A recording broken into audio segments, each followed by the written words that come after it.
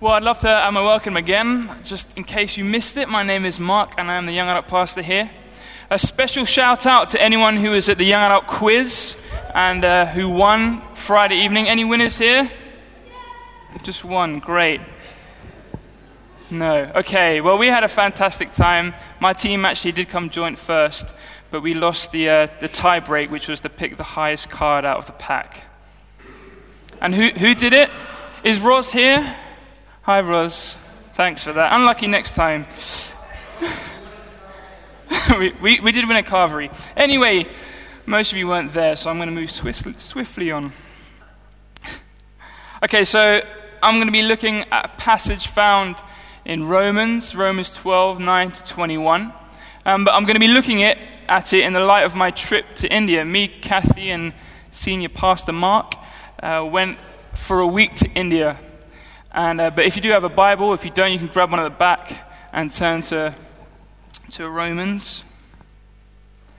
And I'm going to say, let's just start off reading it. Oh, there you go, it's up on the screen. If you don't have a Bible, you can follow along here. Love must be sincere.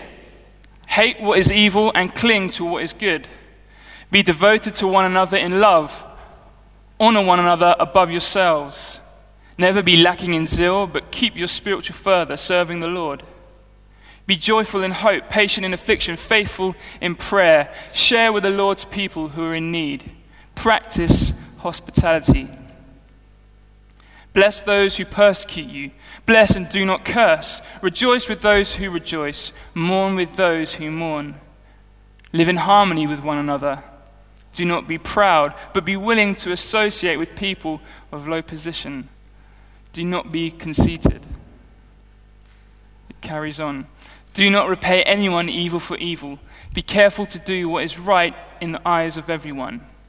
If it is possible, as far as it depends on you, live at peace with everyone. Do not take revenge, my dear friends, but leave room for God's wrath. For it is written, "It's mine to avenge, I will repay, says the Lord." On the contrary, if your enemy is hungry, feed him. If he is thirsty, give him something to drink. In doing this, you will heap burning coals on his head. Do not overcome evil by evil, but overcome evil with good. So, here we have a passage about love and about putting love into action. The NIV kind of puts a title that some other Bibles don't have, and that is Love into Action. And it's about us as Christians, how are we supposed to act in Christian love? How are we supposed to be sincere? And in the Greek word behind the sincere is the word kind of being hypocrites without being hypocritical.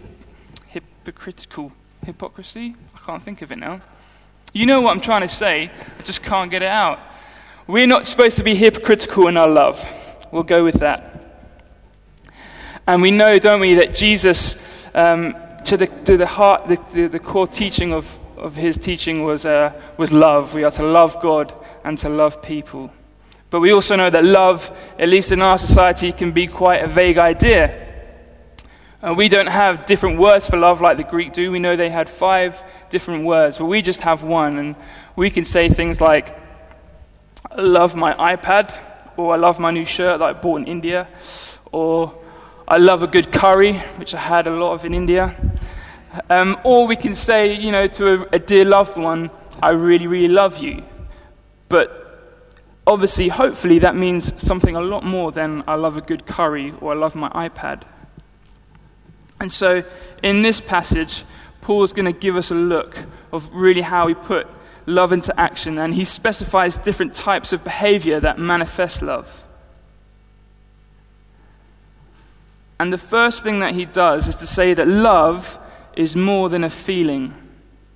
So it's actually an action. It's something that we do. Verse 9 at the beginning of that reading says, we are to hate what is evil and to cling to what is good. And in so doing those things, they make us be active. If we're going to cling to what is good, it's something that's going to take us to do something. We can't just cling to what is good by thinking it's a nice idea to like something. If we're going to cling to something, that means we're going to take action and grab hold of it. He's using quite strong language here, to cling to something, to graft to something. He wants the Christians he's writing to take action, to get that if we're going to be a loving people, we're going to have to cling to the good things. And interestingly, again, the word he uses, hate what is evil. That's a very strong word. I remember when I was growing up, and anyone who has a brother or sister know, there can be times when it's quite hard and challenging. And in frustration, I would say, I hate you, Joe, who's my sister. And my mum and dad would always say, don't ever say you hate your sister. It's such a horrible word. But here we have Paul saying, hate what is evil. Because he doesn't want us to be involved with evil things, but also he wants us to be a people that are going to speak out against evil in this world, that are going to stand up for the injustices in this world. There's no room in God's kingdom to participate with evil actions. And so I'm just going to read out, and actually on the screen there's going to be the list of these different examples of things to do. I'm going to go through them again. So we have be devoted to one another in love, honor one another above yourselves, never be lacking in zeal, but keep your spiritual fervor serving the Lord, be joyful in hope, patient in affliction, faithful in prayer, share with the Lord's people who are in need, and practice hospitality. So in true Paul's style, there's quite a lot of stuff that he crams in. He likes to cram in a lot of words, I find, especially in the book of Romans. And there's quite a few different things going on here. And I'm going to try and unpack some of them, like I said, as I look at the trip to India. Anyone been to India here before? Quite a few? Oh, good. Well, hopefully some of this will remind you of what you've seen. But I know I was definitely, luckily, feel really privileged to go to India and saw some amazing, amazing stories of actually love into action. So, Mark Mellish, our senior pastor, I'm going to refer to him as Melly because he's not here. So don't tell him if he comes, if he just don't tell him. So Melly was invited to go to India 15 years ago. And that was because his friend was due to speak, but couldn't make it. So he asked Melly for a favor and said, could you go along and go and speak to these Christian brothers and sisters in India? So Melly thought, hey, that sounds like a good idea. He'd never been before. So off he went. He went to meet people he had never known in a completely different country that he'd never been before. And little did he know that an amazing relationship would start to form between little old Ealing, St. Paul's, and some churches in India. And so over the last 15 years, St. Paul's has been kind of continue to support and build relationships with different pastors and friends now in India. And so myself, Kathy, and Mark went back last Tuesday for a week, came back this Tuesday, just gone. The point of the trip was to meet with the pastors who St. Paul's as a church have been supporting. There was a conference there that mainly Melly was speaking. I was able to do a little bit of teaching, and Kathy as well. And we wanted to see some of the schools that St. Paul's had helped buy and see the kind of work that they were doing as well. So there's quite a lot going on, quite a lot to cram in. And to get there was an 8-and-a-bit-hour flight to Delhi, and then a 2-hour-and-a-half flight from Delhi to Bodagra, and then a 2.5-hour journey from that small airport to Purnia. So Purnia is in the state of Bihar, which is in the northeast of India. And I'm just going to show you a little clip of our first kind of viewings of Purnia. I did actually post this on my Facebook, so some of you would have seen this, but after we kind of checked in, rested, we woke up the next day and thought we'll check out our local town and see what it was like, because we were very excited to see it. So if we could roll the video. Okay, so here we are in North India, Bihar and Purnia. I'm with Mark, Kathy, and we're just taking a stroll down our local streets to see what it's like. As you can see, there's lots of bikes, loads of bikes, lots of beeping and noise, big hustle and bustle. It's very hot.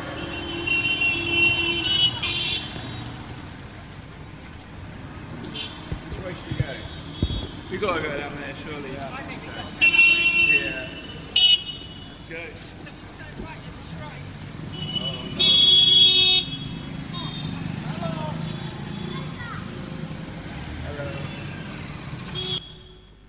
Okay, why did I show that clip? Hopefully you could get a little bit of a taste of what India is like. Anyone who's been to India before will know that that really is a good snapshot of the hustle and bustle, of the busyness, and of the horn beeping that goes with India. It is an amazing place, but it is a crazy place.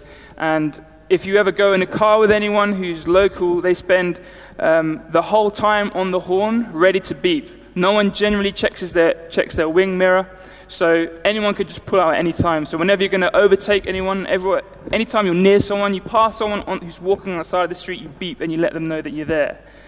And so it's like a real attack on your senses, especially on your hearing, the whole time. Beep, beep, beep, beep, beep, beep, beep, beep, beep. And this is, like I said, this was just the local kind of streets to where we were staying. So this town was called Purnia, and there was 200,000 people there. But it's a very, very, very poor area. So the state that it's in, India's divided up into about, I can't remember now, 15 states, maybe more. And Bihar is the poorest one. And you see there's a couple of different pictures that are flicking by. And you'll see a lot of people like this who are just carrying, I'm sure you've seen this from different things on TV, but just carrying random different stuff. This was a woman that Melly took a picture of. She wasn't too happy, but her face seemed to tell a lot of stories there. All right, this is really interesting. So all along the streets were the wire poles, all the wiring, and it just seemed like each one of these little poles, people had just plugged in their electricity and tapped into the power source. And it was just amazing. I mean, talk about health and safety. There is no such thing as health and safety in India. It kind of whatever goes. Whatever you want, whatever you can get away with it. Here's just some pictures of some spices. That was really nice. Loads and loads of fruit stalls. In Purnia, it just seems like every street was rammed full of different shops. Most of them kind of corrugated shops, corrugated iron. Some of them were buildings, but still a place that is under a lot of development. And Mark said it had changed a lot from 15 years ago when he visited. It took him 12 hours from the airport to get to Purnia, and it took us 2 hours and a half. So the roads had been developed a lot more. The roads still weren't great in our view, but compared to what was there before, it was amazing. You get a lot of guys on bikes. You could see in the video loads of bikes, loads of motorbikes. There wasn't loads of cars. There was quite a few cars, but it wasn't like London where everyone has a car. Everyone has a bike or a motorbike, and people will be lugging, if you just go back, please Mark, people will be lugging around loads of different gear on the back of their bikes. I saw one guy carrying loads of gas canisters who was just about going faster than us on foot. So hopefully that's just given you a bit of a flavor of what India is like and what our town was like. Right now I want you to meet Pastor Josie and Minnie and their daughter Lisa. So these were our hosts. These are the people that Mark met 15 years ago, and they were kind of looking after us, taking us in, showing us around, and they were an amazing couple, as you'll hear about very soon. They were a couple who understood what putting love into action is all about. You see, Pastor Josie, as everyone who knows him calls him, and Minnie were not from Bihar. They were from the south of India. I can't remember the state, but they were in a context that was far more comfortable than Bihar. So they were in an economy that had a steady economy compared to Purnia, the town they were in. So they had steady jobs. they had a nice home, and they left that home, they left that context, and moved to Pernia because they felt God put it on their heart, a place where hardly any Christians had been to and kind of ministered. And they moved into a really humble home with no electricity, no running water, no, I guess what we would call toilet, but no particularly hygienic toilet, and not much of a shower. For a lot of Indians, that's a kind of standard context. When I came back from my trip, I read up on India, because whenever you go places, you kind of you get really interested. And I found out that India is the 7th biggest country in the world, but has a 2nd biggest population of 1.2 billion, looking to take over China by 2050. So they don't have the kind of laws that the government have tried to put in about having one kid. And they're continually growing. So they also have the 3rd of the world's poor in their country.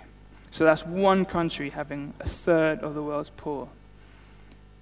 And everywhere you look, at least where we were, you could kind of see that stat makes sense, because it was all around. So these guys, they moved here out of their comfort zones to love, to bless, and to share the gospel in Bihar. And at the time, and still to some extent, though not as bad, there's a real danger of persecution.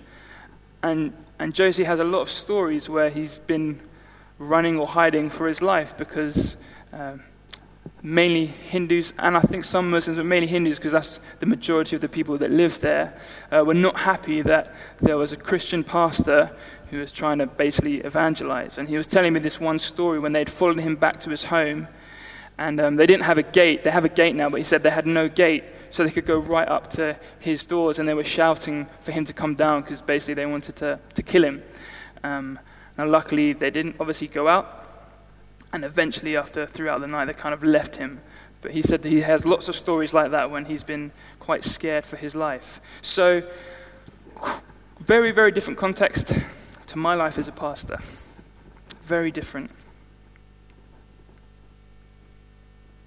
One of the things that really struck me about Josie, Minnie as well, but I spent a lot of time with Josie, was he was really full of compassion and joy of his job. And he kept on saying, if this was for one person, if this was so that one person would come to the Lord, I'd happily be here. And, maybe a cliche thing for someone to say who's kind of a missionary who goes to another place, but you couldn't help but really believe it because of the way he lived and his actions, the way he interacted with his leaders, the way he interacted with people was really a humbling experience. So like I said earlier, we were there partly to be at a conference and to do a bit of speaking. And the first time we walked in to the building, I want to show you a clip of what it was like, because we walk into their worship, and I'm just going to, we'll watch it together and I'll explain a bit about it.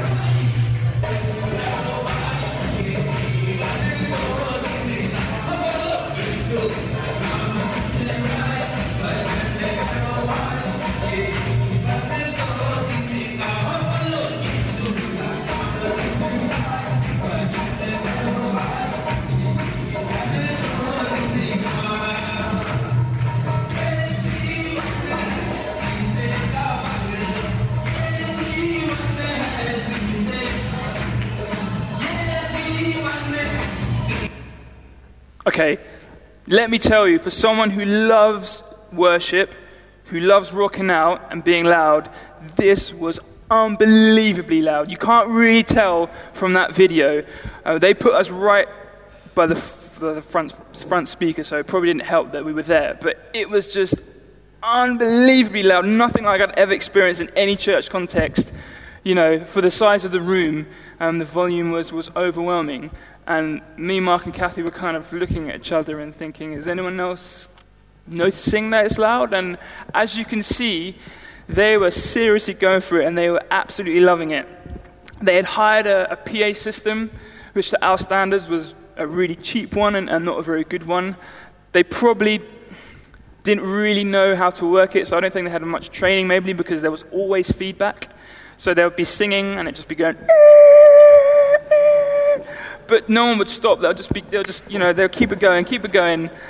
Even when the pastor's preaching, someone's preaching, a lot of the time, because we're in India, the power just goes. No one shifts, no one blinks an eyelid. The pastor just keeps giving it, and people just keep receiving. And it's only the kind of Westerners who are thinking, oh no, the power's on, what we're going to do? Where's the source? They're kind of going for it. And then 2 minutes later, and the power goes back on, and it's like it's never happened again. So that was a real experience. Another point to say about the worship is that every session, at least when they started off the session, lasted for about an hour, maybe an hour and a half. I'm married to a Trinidadian, and I've been in Pentecostal circles when I go to visit Trinidad, so I'd experienced services like that before. But it's definitely an experience to be in a church service where the worship goes on for an hour, hour and a half, and I think we would probably we would tend to get bored quite easily, but for them, they were absolutely loving it. And you could probably gather from there's real joy in that worship, and it was just really infectious. So once we got over our kind of Western tendencies, we were just loving it. At first, it was just like, oh, I can't take this, what's going on? Like, they're not really singing in tune, and the music's really loud. But once that was out the window, like by day 2 and 3, we didn't know what we were singing, but we were getting right into it. I wish I took a video of Millie, really. That would have been funny. Oh well, maybe next time. So, from our reading passage, verse 11 and 12 says, never be lacking in zeal, but keep your spiritual fervor, seeing the Lord. Be joyful in your hope. And I thought, wow, that would be a good clip to kind of summarize a bit of that passage. That these guys were really joyful. They were passionate about worshiping their God. And it really came out. The more time we spent with them, the more we could see their passion and their zeal, their zealousness for the Lord.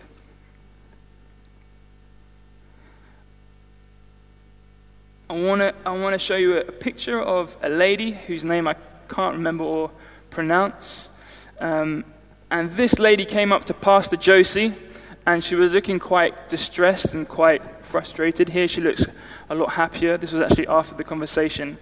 And so she was speaking in Hindi, and we had no idea what was going on. And then Josie came in afterwards and said, oh, this woman, she became a Christian recently. She's from a Hindu village, and she's been getting a bit of persecution, and the villagers have stopped her going to the well to take water. So she can go, but she has to go at a time that's inconvenient, not the time when everyone goes, when all the women go to the well. And then another thing that happened is that they'd stole all her cooking equipment, so she couldn't cook.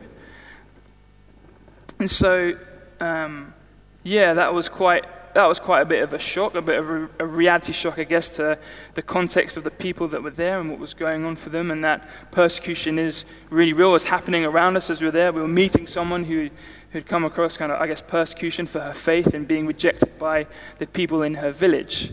And that was quite a humbling experience personally for me. I guess I haven't really experienced persecution really for being a Christian, just being called a loser at school for it, but anyone can really take that. I did knock him out afterwards, just joking.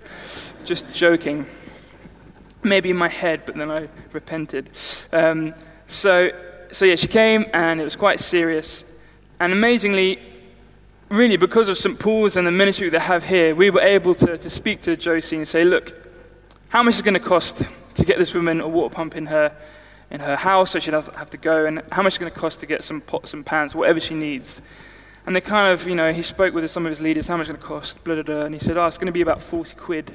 And we're like, 40 quid to get this woman a pump so that she can have running water in her home and pots and pans so she could cook. We were like, we're definitely going to give you the money. So we said, Josie, we got the money. So Paul's happy to give you the money. And he kind of spoke to one of his other pastors, and they made arrangements. And it's going to happen. So that was amazing. And Obviously she was very happy about that. And like I say, this is her kind of face after. This was actually the last day when we were eating together. But that was amazing, I guess, to be in a place where we could bless someone was, again, very, very, very humbling. Okay, I want to show you a picture of a school. It should be up there. Okay, so this is the school where the conference was being held. And hopefully you can see that it's quite a big building. And it was a big building. Compared to most of the buildings that we came across in our town, this was massive. And amazingly, the school, the pastor Josie and his crew, I guess, owned the school. But amazingly, this is one of the schools that St. Paul's had helped buy. And I think we maybe put about half of the money for the school. And just to be in a place to see where the money that St. Paul's, that you guys had been giving, and see it in action, was like, oh, this is a reality. We have a real connection with our brothers and sisters in India. This is a picture of the boarding school for the school. So some people who lived near could travel in, but they also had a boarding kind of area for those who couldn't walk in. And as you can see, they're finishing the top half of the building. Anyone who's a builder will be really fascinated to know that all the scaffolding poles were, in fact, bamboo. Yeah, I found that very, very fascinating and kept on taking pictures and looking at them. And throughout the kind of town, there was these massive bamboo structures all tied together with some sort of leaf, I was told, to keep it safe. And but it looked safe. So the school it wasn't actually a Christian school in that it was a state school, but it was called Mount Zion. And the headmaster was a Christian and the staff were Christian. And they had 7 buses, which I think we have pictures of. 7 buses that they would go and pick up pupils and ship them in. The next picture, you'll see a picture of the state of the bus inside. So not the comfiest of rides, but still amazing that they had 7 of these buses to go and pick up students. And I think one of the things I really love about Josie is that he really gets that people need spiritual food, they need spiritual help, but he also knows they need practical help. And so education, like anywhere in the world, is so important. And he was overseeing 3 different schools. He was at one point overseeing more, but he had kind of give them over to other pastors or leaders to oversee. And just great to see him getting stuck in. And I guess St. Paul's having an effect over there. It was amazing. Another thing that we visited was a Bible school. So this was their Bible school. We got there quite late, so the quality isn't very good, but that's actually Josie on the right and Melly on the left. And we had heard about this. He had written to us about their Bible school, and they were really, really proud of it. And again, in our kind of context, it's just basically a tin roof. And I went to a Bible school, and there's nothing compared to, the grandeur of the London School of Theology. But they had a place to meet and teach people about the Bible. And they were so excited. Whenever we met people, they were like, have you seen our Bible school?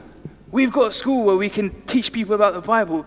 And they were just so they just felt so lucky. And so you could see that it was like a privilege to have a place where they can meet. It was on private property, private land. So, they were fairly safe. I remember Josie saying, it's amazing we can meet and have a convention, as he kept on calling it, a convention, a wonderful convention. And he said if we were to do this in a public place, it would just be trouble. He's like, there's no way, it would just get closed down, and there'd either be bad trouble or just trouble. But he said, we've got our own land, people can't really come in, or it's less, it's harder to kind of get in and disrupt things. And he was just saying, it's just basically a miracle that we just keep getting money to buy land. And he thinks about when he first moved to Bihar 15 years ago, they basically had no money. There was like a little small church of 4 or 5 people. And now it's spread, and there's guys planting churches left, right, and center there, and they've got these schools where they're teaching people, and they do a feeding program as well. It really is incredible. Okay, hopefully you're going to see some pictures of food and people eating.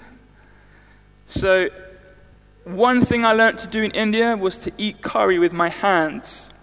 So I'm sure in the places maybe that have been westernized or whatever, people use cutlery, but most places we went, they didn't have cutlery. And so you got shoved your rice and your curry, and off you went with your hands. And at first, I found it quite hard and quite messy. But in the end, I absolutely loved it. And Thursday night, me and Laura ordered curry. And I said, I'm going to use my hands in respect. And I did. And I absolutely enjoyed it. But yeah, the amazing thing about India and probably many other places that are underdeveloped is they really, really, really, really get hospitality. So wherever you go, they are so quick to welcome you in, so quick to shove food down your throat, have a drink, and they love your company. Now, obviously, there's a bit of we're the Western visitors, and I guess they're revered guests. But you could see it wasn't just with us, because they were exactly the same with the pastors who came into their homes as well. And it says in this passage we've been looking at to practice hospitality in verse 13, and you just thought, these guys got it. These guys, they had an open door policy, and people were coming in all the time, taking food, taking drinks, and it was just really nice kind of atmosphere, community to be around. I've just got 2 more points that I'm going to finish with. The first one is my highlight. Loads of amazing things that I loved about India and my experience there, but I think one was when we were at the conference and me and Mark were speaking to the men. So for one session, the men went with me and Mark, and the women went with Kathy and Minnie, Josie's wife, and we had a bit of separate time of teaching. And we felt like we'd done quite a lot of talking to them, and of course, none of them really spoke English, so they had to have a translator, and it was sometimes just quite hard work maybe. So we thought, let's just have a question time, a chance for anyone to ask a question, maybe about faith, about what we've been teaching on, hopefully. And it was really interesting. The first question was, in the Bible and in Genesis, did the snake originally have feet?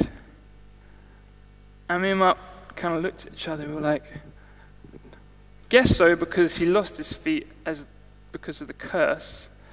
And then we were kind of aware of partly their context, but their context really became clear in that question. So these were the majority of the guys who were there was about 300 people, were from villages where they had converted from Hinduism, or some of them were just there kind of exploring Christianity. And a lot of them were illiterate. And so the basic understandings of the Bible, from what we would say were basic, in some sense was quite far above their understanding. And as the questions started to flow, we really started to see it. They just had a really, really basic understanding. So where do you start when you're speaking to people from a different country who aren't speaking your language, and who for some can't read the Bible? So as you know, in India, there's loads of different dialects, and they don't have Bibles for each of those languages. They have it in Hindi and the main ones, but they don't have it in all the smaller ones. And we had some of the guys from small villages who had their own language. So even Pastor Josie, who's Indian and speaks Hindi, had to have an interpreter sometimes for the guys from other villages. And so that was really interesting. But then it didn't take long for them to start talking about persecution. And I think it's quite easy to talk about persecution here, but over there it becomes quite hard. And there was a bit of me thinking, I don't really have authority to talk about persecution. You guys could probably teach me about persecution. I read about persecution, I pray about persecution, but being called a loser really isn't persecution. So in my gut and in my heart, I was thinking, I got to dig deep here, because I did have answers, and I guess my saving grace is that I have the authority that's from the Bible and not me. So, I can teach from that, and this is what the Bible says. And it just became apparent that for there, it is a real worry, and it is really real. And I'd never really been in contact with people who had really been persecuted and were really scared. And there's been lots of stuff kicking off in Pakistan. Some of you may have heard that, but Bangladesh as well. And they're bordering the east. There is Bangladesh, and there've been lots of Christians been killed there really recently. And like I said earlier, in Bihar, it's not as bad as it was. They've got a new government who are a lot softer on other religions, but the previous government was really strict. And so, kind of talking to those guys about persecution was really interesting, and it basically kicked off. Basically, everyone had questions. Once one person asked questions, everyone had questions, and it was getting really, really heated. And you could see the pastors were getting involved, and they didn't even let us answer some of the questions. They were just speaking to them in Hindi, but it was an amazing time, amazing kind of time of wrestling with those scriptures, really. And finally, a couple of weeks ago, here at St. Paul's, we had some baptisms. Anyone here to celebrate the baptisms? Amazing. I love baptisms because they're always a celebratory time to celebrate people coming to faith, people declaring that they love Jesus. And amazingly for us, we were able to witness some baptisms, and 15 people were baptized on the last day, on the Sunday. And all of them, bar one, were from Hindu background, so converted from another religion. And after that fiery discussion about persecution, suddenly the baptisms became really real for me, and I was thinking, wow, they are making a big statement here. They are making a big statement. And just like we do here, when people get baptized, there's a chance to share your faith, share why you believe. And people kind of went through the line and shared why they wanted to get baptized. And there was one kind of woman, bit older than most of them, and she shared very briefly, and she said the word Jesus somewhere in there, and she fell flat on the floor. And I was like, what's going on? And she fainted. And some of the pastors kind of gathered around, and I had a little look, and she was basically shaking quite violently. And so I said to Josie, what's going on? And she said, this woman's been really heavily involved in witchcraft in Hinduism. And so as soon as she said the name of Jesus, she went flat on the floor. I was like, okay, this is interesting. I've read about this in the Bible. It's good. And so the pastors kind of came around, and then they started taking off her Hindu bits and bobs, her jewelry, and she had a big necklace that meant something or other. And then as soon as they took the necklace off, she just stopped. She just stopped calm. And I guess whatever was possessing her had gone, and she seemed to calm down after that. But that was an amazing experience to kind of see and witness. And I'm just going to show you now 2 short clips of the baptism. So the first clip is us walking to the pool. So the school actually had an old swimming pool, really. There's no way I was going to get in there because it's very dirty. But nonetheless, they had an amazing swimming pool, and it was massive. And so the first clip is us walking to the swimming pool, and there's a pastor there singing. They've got a little battery-powered amplifier, so they still had music. And then the second clip is just a short clip of a guy getting dunked. But if you could play them now, Mark, that'd be great.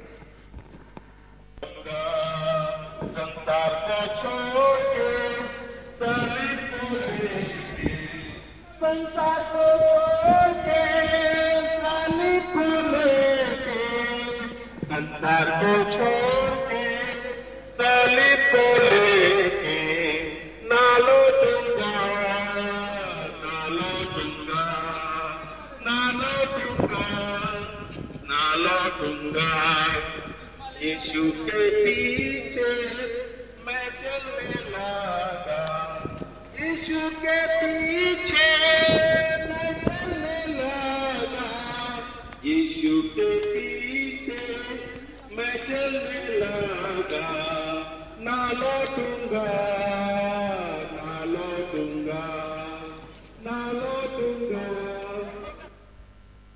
First clip and the second clip.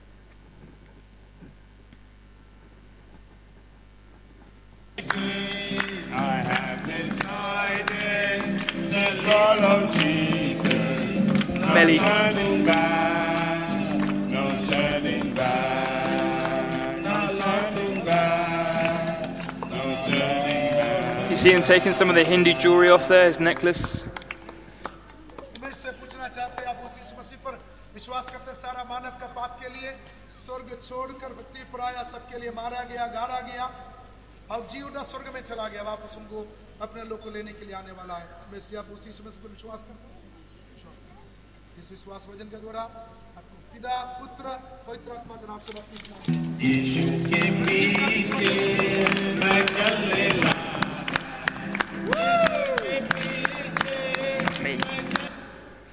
Amazing. That was just an amazing experience. And another, I guess, big highlight was that baptism service outside in the swimming pool. And a real sense of joy. And like I said, really, for me, I've been brought up a Christian, and I really, really do believe. But for me, seeing those guys get baptized in that context, suddenly it became even more real. And I would say faith in India, I think I tweeted this when I got back. It was kind of like, either God is real in a place like that, or he isn't. Suddenly, your faith becomes a lot more black and white. They have far less distractions than we have. They're far less comfortable than we are. And I know I have the tendency to be comfortable in my faith, and I can easily do a few weeks, a month, or whatever, and God not really affect my life. I think if I'm honest, that can really happen so easily. I think there, because it's so extreme, it forces you to take your faith seriously. And it forces you to put love into action. And you think about that, the persecution that's really real. And in our passage, suddenly my eyes were open to what Paul is saying and thinking, this is the most challenging, radical thing anyone can say. And I know Jesus said it, but he finishes the passage saying, bless those who persecute you, bless and do not curse. Rejoice with those who rejoice, mourn with those who mourn. So this is all in the context of persecution, really. Live in harmony with one another. Do not be proud, but be willing to associate with people of low position. Do not be conceited. Do not repay anyone evil for evil. Be careful to do what is right in the eyes of everyone. If it is possible, as far as it depends on you, live at peace with everyone. Do not take revenge, my dear friends, but leave room for God's wrath, for it is written, it is mine to avenge, I will repay, says the Lord. On the contrary, if your enemy is hungry, feed him. If he is thirsty, give him something to drink. In doing this, you will heap burning coals on his head. Do not overcome evil by evil, but overcome evil with good. So for me, when I read this, it really challenged me. It challenged me to the core, actually. And I was thinking, in this passage, Paul isn't just saying, just resist evil. He's saying, fight evil with good. Don't be passive in evil. Be active in evil. And I've probably said that quite a few times, but I haven't received persecution like those, and I probably, who knows, but might not.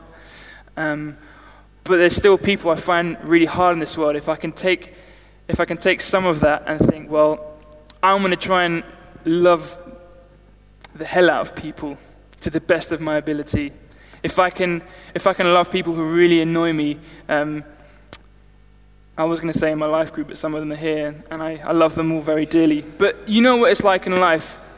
As you go along, people can wind you up and really frustrate you. And I was thinking, well, at least if I can try and love those guys and do the best I can to show them God's love, that'll be the start. And if I ever do come into a place with persecution, I pray and hope that I can love them. I don't know if I'm going to be able to. Like I say, I'm not in that context. But yeah, I'm going to leave it there. I want us to stand and we're going to pray. So please do stand. I realize I've been talking for a while, but that's okay.